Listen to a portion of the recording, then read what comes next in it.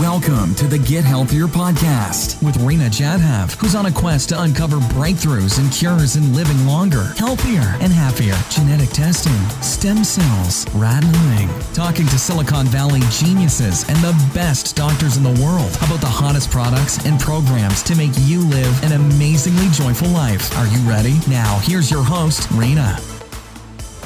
Hi, everyone. Today's superstar guest needs no introduction. He is a 10-time #1 New York Times bestselling author. He's internationally recognized as a leader, a speaker, an educator. Of course, I call him a healthcare transformer. He is a director of the Cleveland Clinic Center for Functional Medicine. He's a founder and medical director of the Ultra Wellness Center. He's a chairman of the board of the Institute for Functional Medicine, the medical editor for the Huffington Post. And of course, you probably have seen his handsome face on a television show, including CBS This Morning, The Today Show, Good Morning America, CNN, The View, Katie, and the Dr. Oz Show. You know, what inspires me about this amazing healthcare reformer is that he believes we all deserve a life of vitality, that we have the potential to create it for ourselves. And he has dedicated his entire life to tackling the root cause of chronic illness. I am talking about Dr. Mark Hyman. Super excited to have Dr. Mark here with us today. Dr. Mark, welcome. The biggest question I get over and over again is, I am so confused.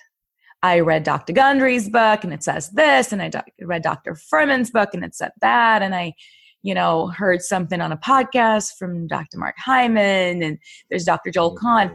While there is agreement at some level, there's also some disagreement. So there's a lot of confusion out there on what the heck to follow. What do you suggest? It's true. It's true. I think this is the biggest question I see from people is, what the heck should I eat? And that's really why I wrote my new book called Food, What the Heck Should I Eat? Because I really wanted to address this question. And I think there's a lot of reasons we're confused.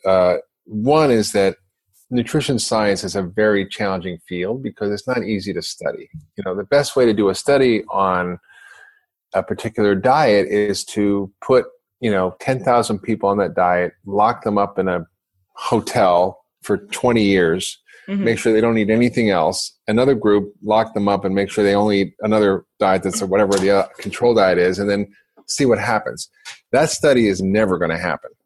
So we have to go by other types of research, which is not as reliable. We call it observational research or population research. And it's hard to draw conclusions from that. You can't prove cause and effect. There are other studies that are smaller studies that are randomized controlled trials. There are basic science studies.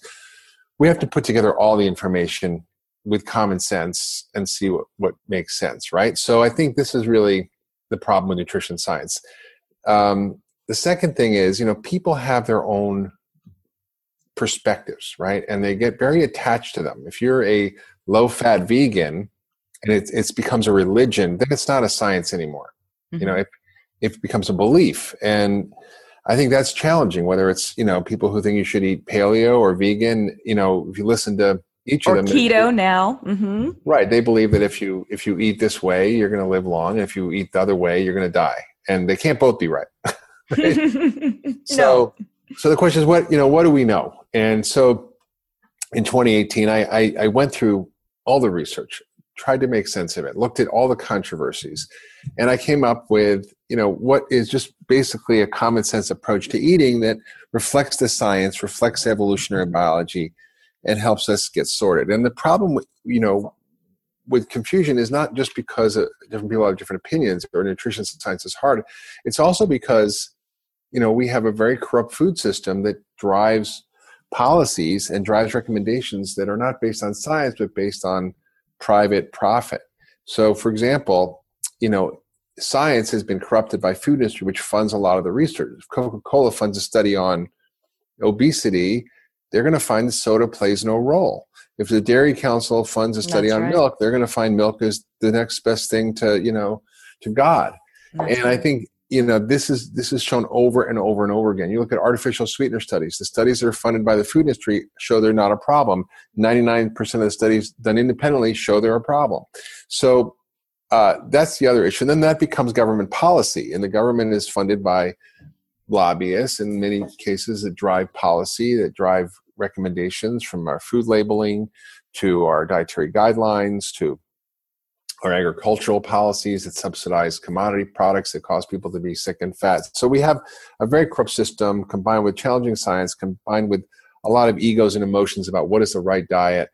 And all the truth in the middle gets lost. And the consumers sort of buffeted about not knowing what to eat. Should you eat eggs? Are they going to kill you? Or should you eat, right, whole grains only because they're healthy? What is the truth? So I went through each area in the foods that we eat, not as ingredients, but as foods. What about meat? What about poultry and eggs? What about fish? What about dairy? What about vegetables, fruit, nuts, seeds, beans, grains, drinks? Like, what should we be doing in each category to pick the best food that's the highest quality, that's going to create the most health? And that's what I think people want to know. And it's sort of like a very practical cheat sheet on what to do. And I think I'm really happy with the book, because I think I achieved that. And I go through, each category, and I go, what the questions are that we often get wrong. So I do a nutrition IQ quiz. I go through, what are the things we know? What do we don't know? What are the 6 or 10 things you need to know about a particular food area, like fats, for example, right, and dairy, and why we're in trouble. And it's very it's very well researched. There's over 500 references, and it's really comprehensive, but it's also very readable.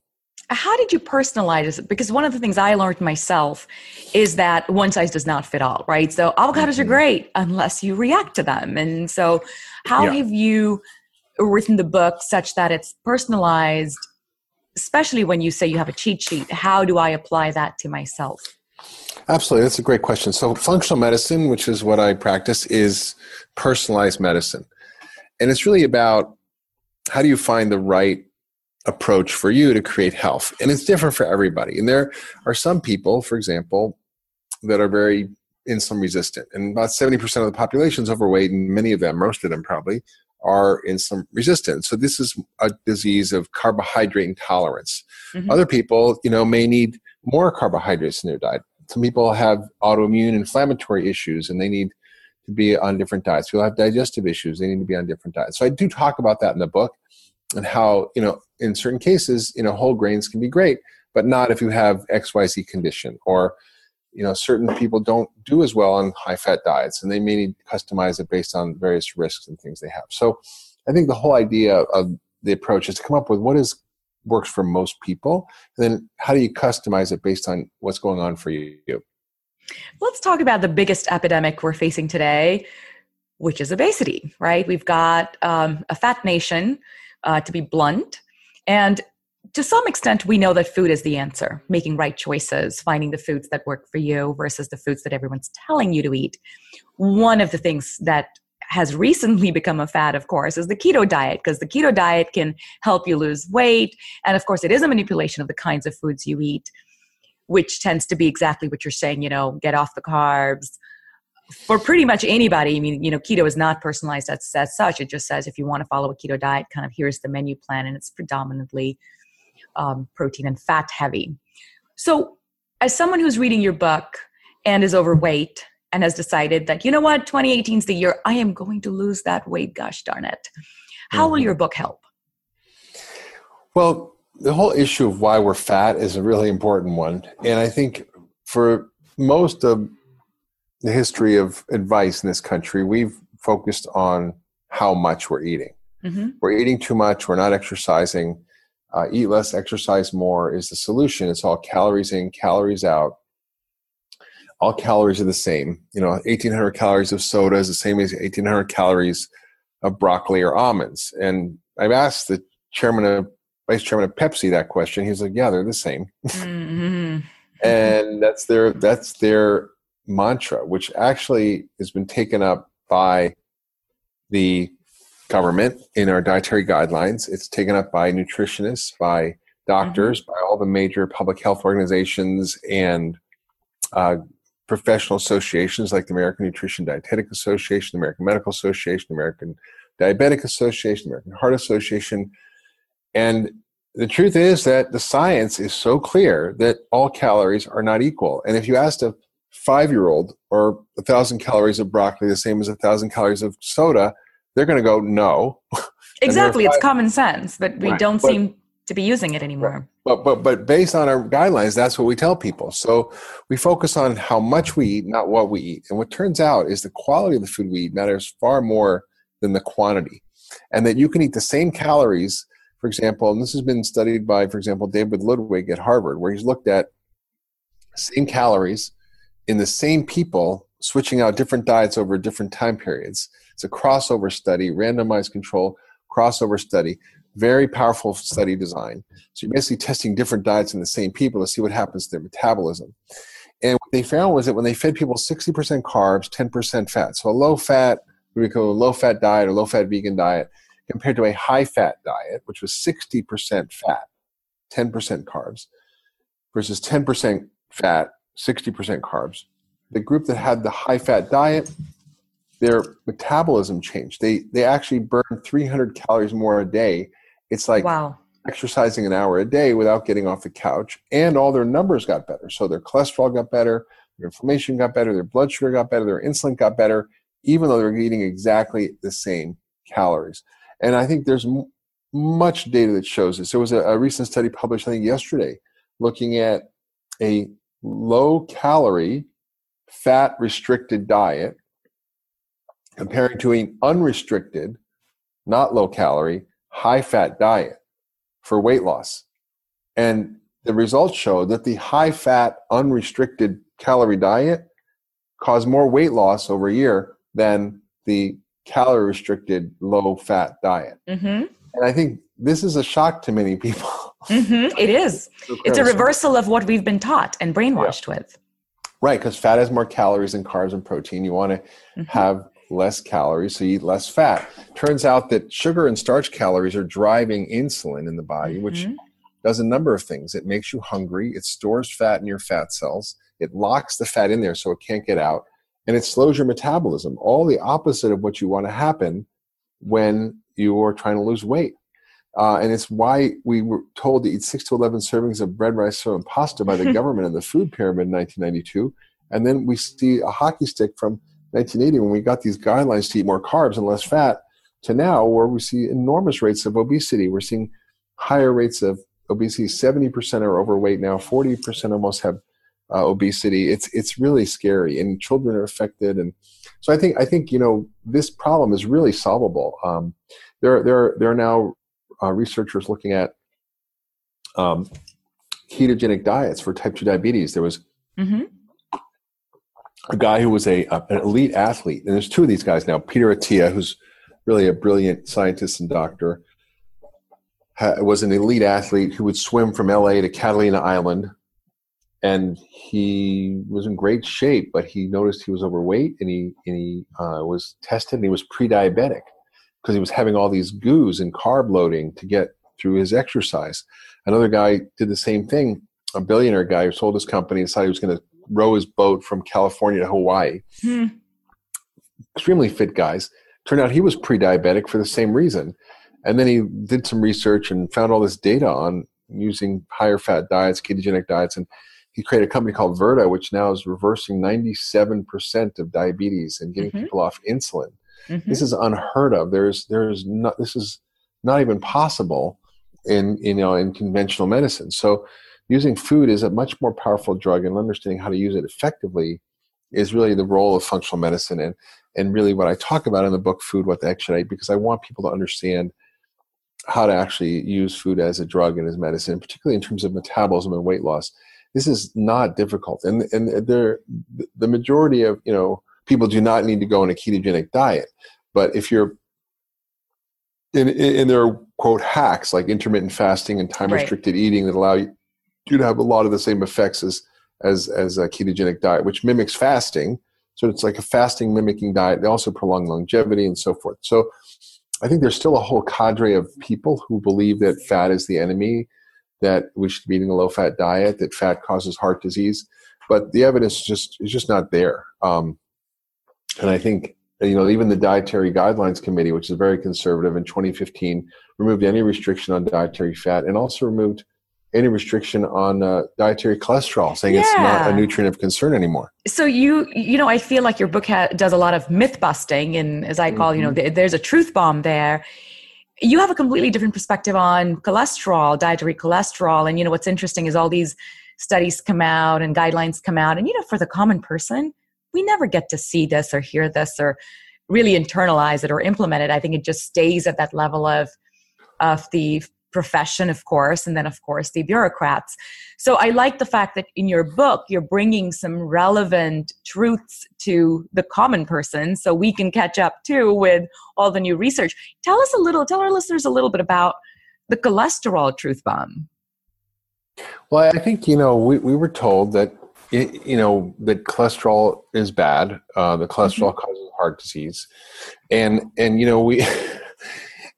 It's just so stunning when you look at the history of this, which I record in my book, Eat Fat, Get Thin, in which I actually talk about in Food, What the Heck Should I Eat? And in the 50s, everybody was searching for what's the cause of heart disease. And so this idea came up that it might be what we're eating.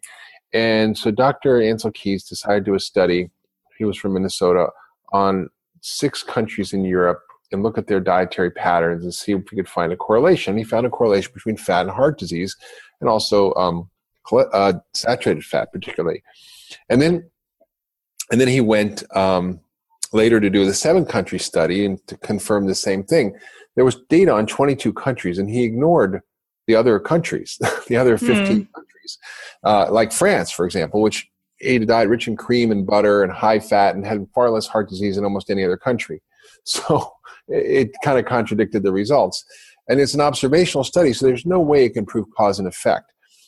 And then in the late 1960s, early 70s, he did a study with a colleague,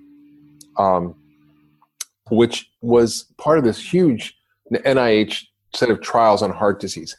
And it did a study which could never be replicated today, that was 9,000 mental patients in a mental institution that were randomized to either eating high saturated fat diet or high vegetable oil diet. So they took out very low saturated fat to see what happened.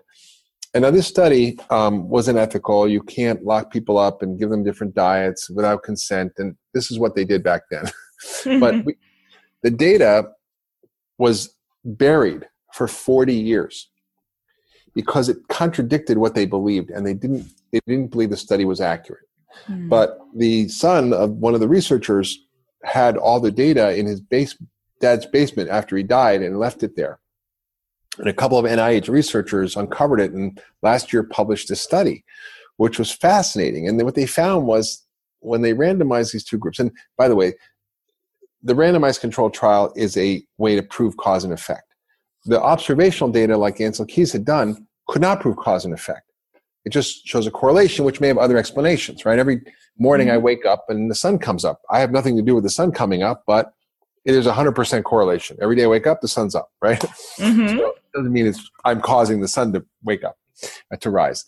So this randomized controlled trial is a cause and effect study. And they found that the people who had the saturated fat did far better. In fact, they had far less heart attacks and deaths. And the group that had the vegetable oil, the corn oil, they lowered their LDL cholesterol significantly, but they were worse in terms of their heart disease risk. In fact, for every 30-point drop in LDL cholesterol, which is what everybody believes causes heart disease, there was a 22% increase in heart attacks and death. Incredible. So this study was completely contradicting everything that they believed about saturated fat, and it was buried. Now, there are other studies, and there's 17 meta-analyses now looking at saturated fat and heart disease, and every single one shows there's no correlation. There was a study published in the Annals of Internal Medicine a couple of years ago, 600,000 people, 19 countries, 72 studies reviewed, from randomized trials to observational data to blood levels of fatty acids, and they found there was no correlation between saturated fat and heart disease. There was a cause from trans fats, and there was a benefit for omega-3 fats and Vegetables may not have been as helpful. There was a trend toward those being a problem. And the author said this contradicts all our policy. Another study just published, the Pure study, 135,000 people, 10 years. I think it was 5 continents, 18 countries. No correlation with saturated fat. In fact, there was an inverse correlation with animal fat and protein in death and disease and heart disease, and a positive correlation, meaning that it caused problems, with cereal grains and carbohydrates. Another study, 42 countries, same kind of study that Ansel Keys did, showed no correlation with fat or saturated fat. In fact, inverse, the opposite. It showed starch and carbs actually caused heart disease, whereas fats and animal protein didn't. So I think we really have to not cherry pick the data. We have to look at all the data and see what's going on. And in my book, I look at all these studies. So are you suggesting that for someone who does have cholesterol issues or heart disease brewing, they really don't anymore have to worry about the egg yolk? No, in fact, there was really no good data showing that dietary cholesterol was a problem. It just was guilt by association, right? Incredible. Yeah. It was an issue. So let's talk about a few more food items that are, in question these days. Gluten. Where do you come out on gluten? Yes, no. If no, what are the issues with it? Yeah, so I think that gluten's a big issue, and I think everybody's now gluten-free, and people don't even know what gluten is. They just think it's healthy or the latest fad. And the bad news is that gluten-free is usually bad for you. If it's a gluten-free cake or gluten-free cookie or gluten-free pasta, it's still all starch and carbs, right? So then doesn't make it healthy. If an avocado is gluten-free, an egg is gluten-free, a piece of grass-fed beef is gluten-free. Those are all gluten-free. That's what you should eat. And the truth is, we've seen a 400% increase in celiac disease over the last 50 years. And why is that? And I think there's a lot of reasons for that. We've changed our diet dramatically. We've eaten much more highly processed foods, low in fiber, high in starch and sugar, full of all sorts of food additives that tend to cause leaky guts. We've seen increases in C-sections, use of antibiotics, acid-blocking drugs, anti-inflammatory drugs, all of which I call gut-busting drugs. Mm-hmm. And all this damages, plus environmental toxins, all these damage our gut. And then the gut breaks down, we call it leaky gut, and that leads to systemic inflammation. And gluten leaks in, and it's a very inflammatory protein. Mm-hmm. We have also changed our gluten. We're not eating the heirloom wheat that we all ate, 100, 200 years ago. We're eating industrialized, highly hybridized, not GMO, but highly hybridized wheat that also has much more gliadin proteins and is much more inflammatory, has much higher levels of starch.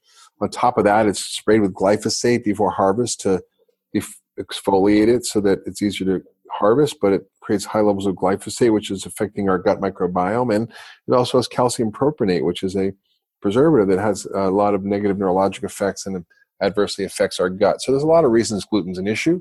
Mm-hmm. I mean, if you're worried, you can do a test, or you can do an elimination diet. If you have any chronic illness, it's the first thing I think of checking with people, because it can lead to all sorts of problems. But I think it's a no. In your book, it's stay away if possible. Not for everybody all the time. For example, there's whole kernel rye bread, which is actually pretty healthy if you don't have gluten issues. It's not a weird kind of wheat. It's traditional rye. It has a lot of lignans in it, a lot of nutrients, help metabolism in many ways.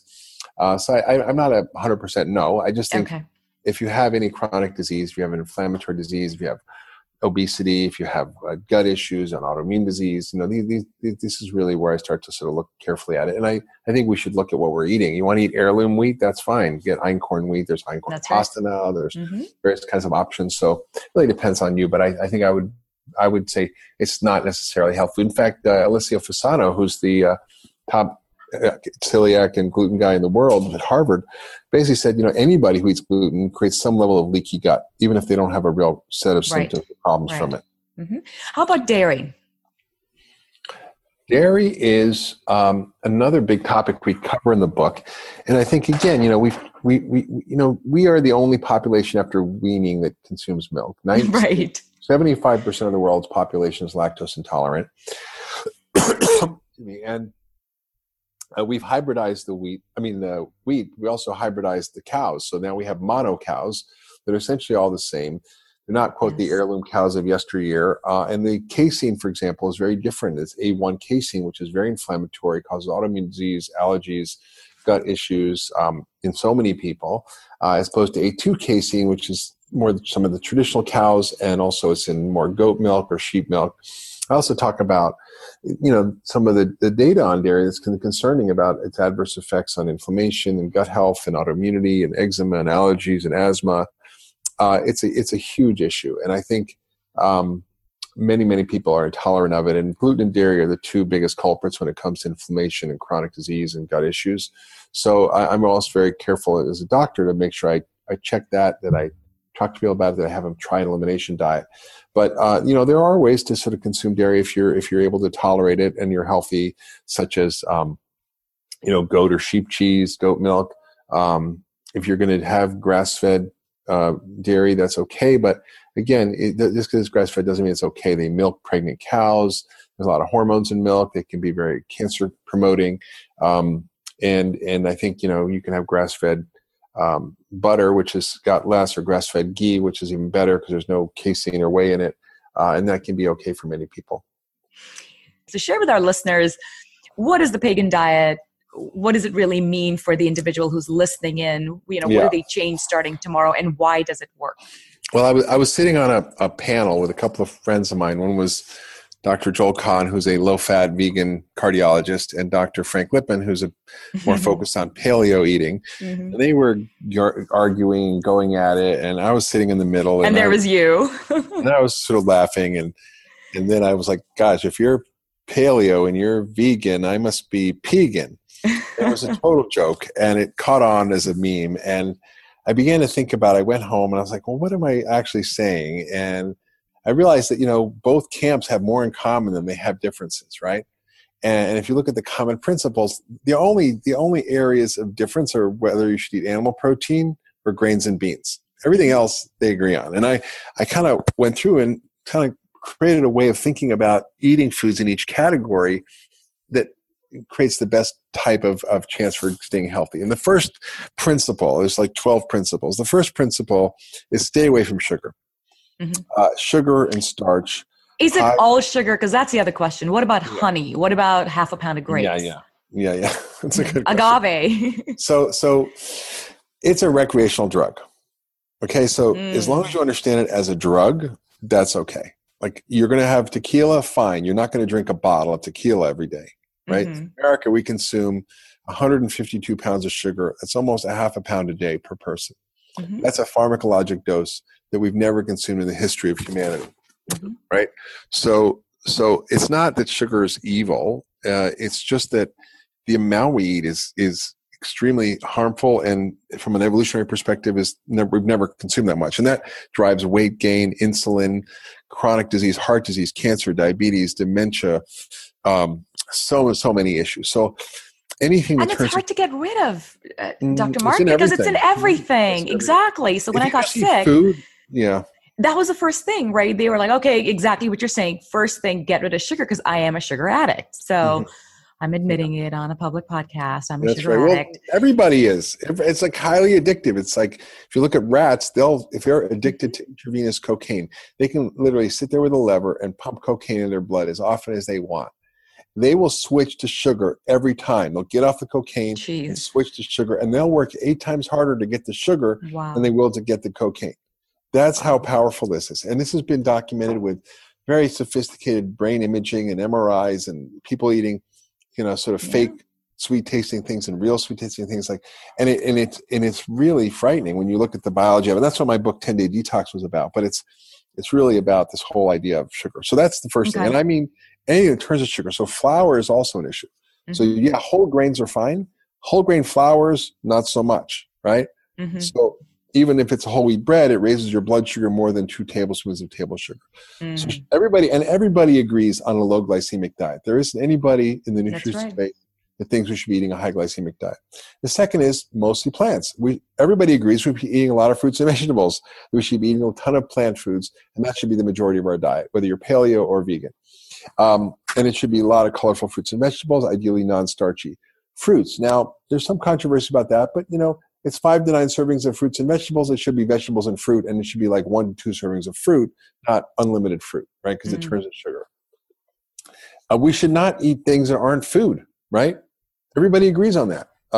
Pesticides, antibiotics, hormones, GMO, chemicals, additives, preservatives, dyes, artificial sweeteners, ingredients that are weird, like polysorbate 60, red dye number 40, sodium sterolactylate, and who knows what else, hydroxylated butyryltoluene. This is stuff that's in our food that we shouldn't be eating. And the average American eats 3 pounds of food additives a year. Whatever your nutrition philosophy, nobody agrees that we should be eating any of that. So a big part of your diet would be don't eat out of packaged goods, because unfortunately there's just no way to prevent consuming all of what you just mentioned if you're opening a package. Listen, there are exceptions, right? What brands do you like that are doing a good job? I like to go to thrivemarket.com where they have a whole array of products that are generally, good for you. That don't have all these weird ingredients, that are made from real food. A can of tomatoes has tomatoes, water, and salt. A can of sardines has olive oil, sardines, salt. Okay. You recognize all the ingredients. They're all food. It's not that hard, right? And I always, joke, I give talks at churches and I go, it's really easy to think about it. What should you eat? Well, you should basically leave the food that man made and eat the food that God made. Did God make a Twinkie? No. Did God make an avocado? I like that. It's pretty easy. It's like you don't have to worry about anything. That's pretty cool. Right. That's pretty cool. But I think a big part of what you're saying is you've got to be a label reader. Do you know how few people actually read labels?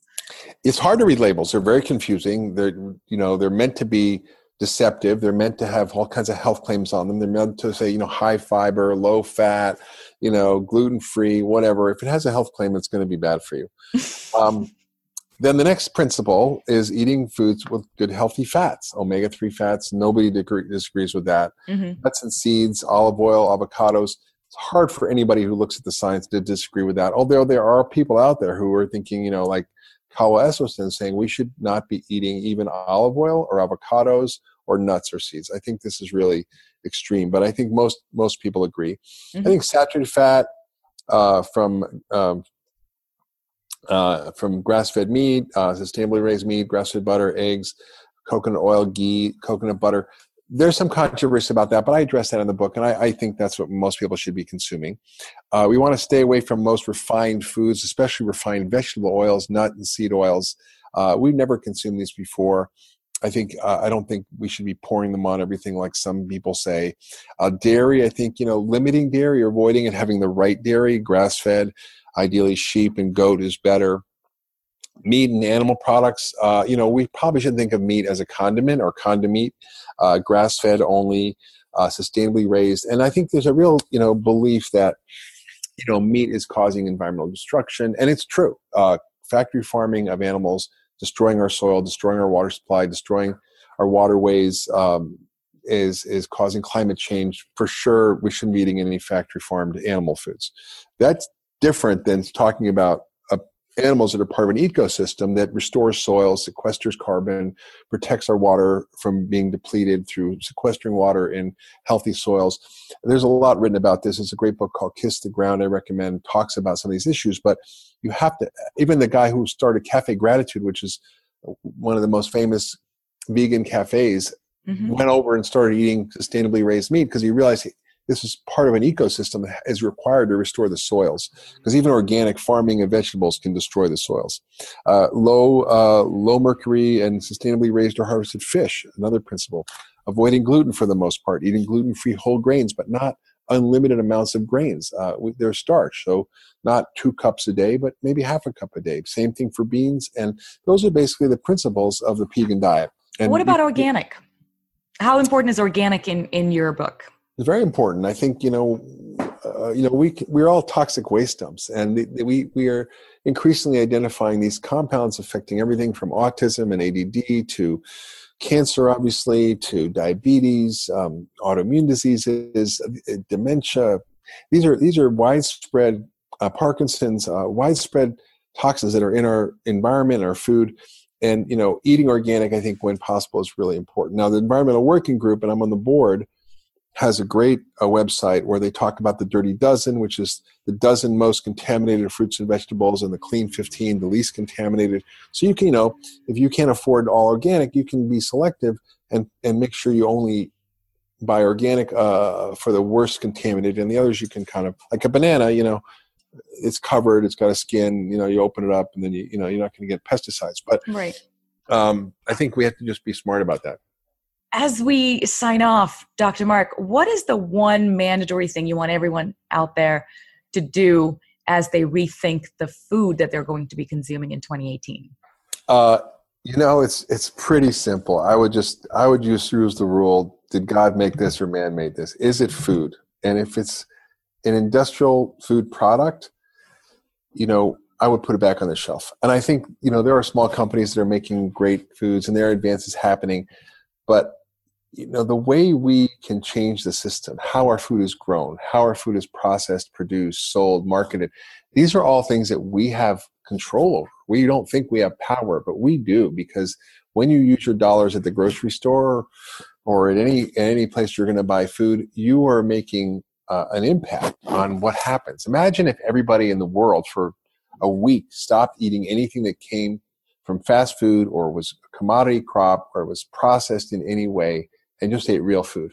We would collapse. And we would. You'd have to rejigger what they're doing. You're absolutely right. I think one of the things we are not doing is asserting the power we have to change the food system by making the right choices at the grocery store. You're absolutely right. And I think this is part of what I'm trying to do, what Vonnie of the Food Babes is trying to do, is educate everyone out there to say, go make better decisions, because we absolutely can change how these industries are being run. Stop buying the Twinkies and they'll stop making Twinkies. That's right. Exactly. Dr. Mark, this has been fantastic. Thank you so much for your time, and very much looking forward to reading the book. Thank you so much, everybody. And you can go to foodthebook.com, and I've got free trailers, the book, and also cooking videos and bonus things you can get. It's all free. So you can tell us the URL again, and we'll put it in the show notes too. Foodthebook.com. Foodthebook.com. Sounds great.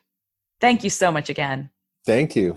And for the rest of you, keep smiling. I'll see you on the next podcast. That's a wrap. Share your love with a 5-star review and get show notes at healthbootcamps.com. Connect with us on Health Bootcamp's Facebook and Twitter. Also, don't forget to check out other great interviews and subscribe to the Get Healthier podcast today.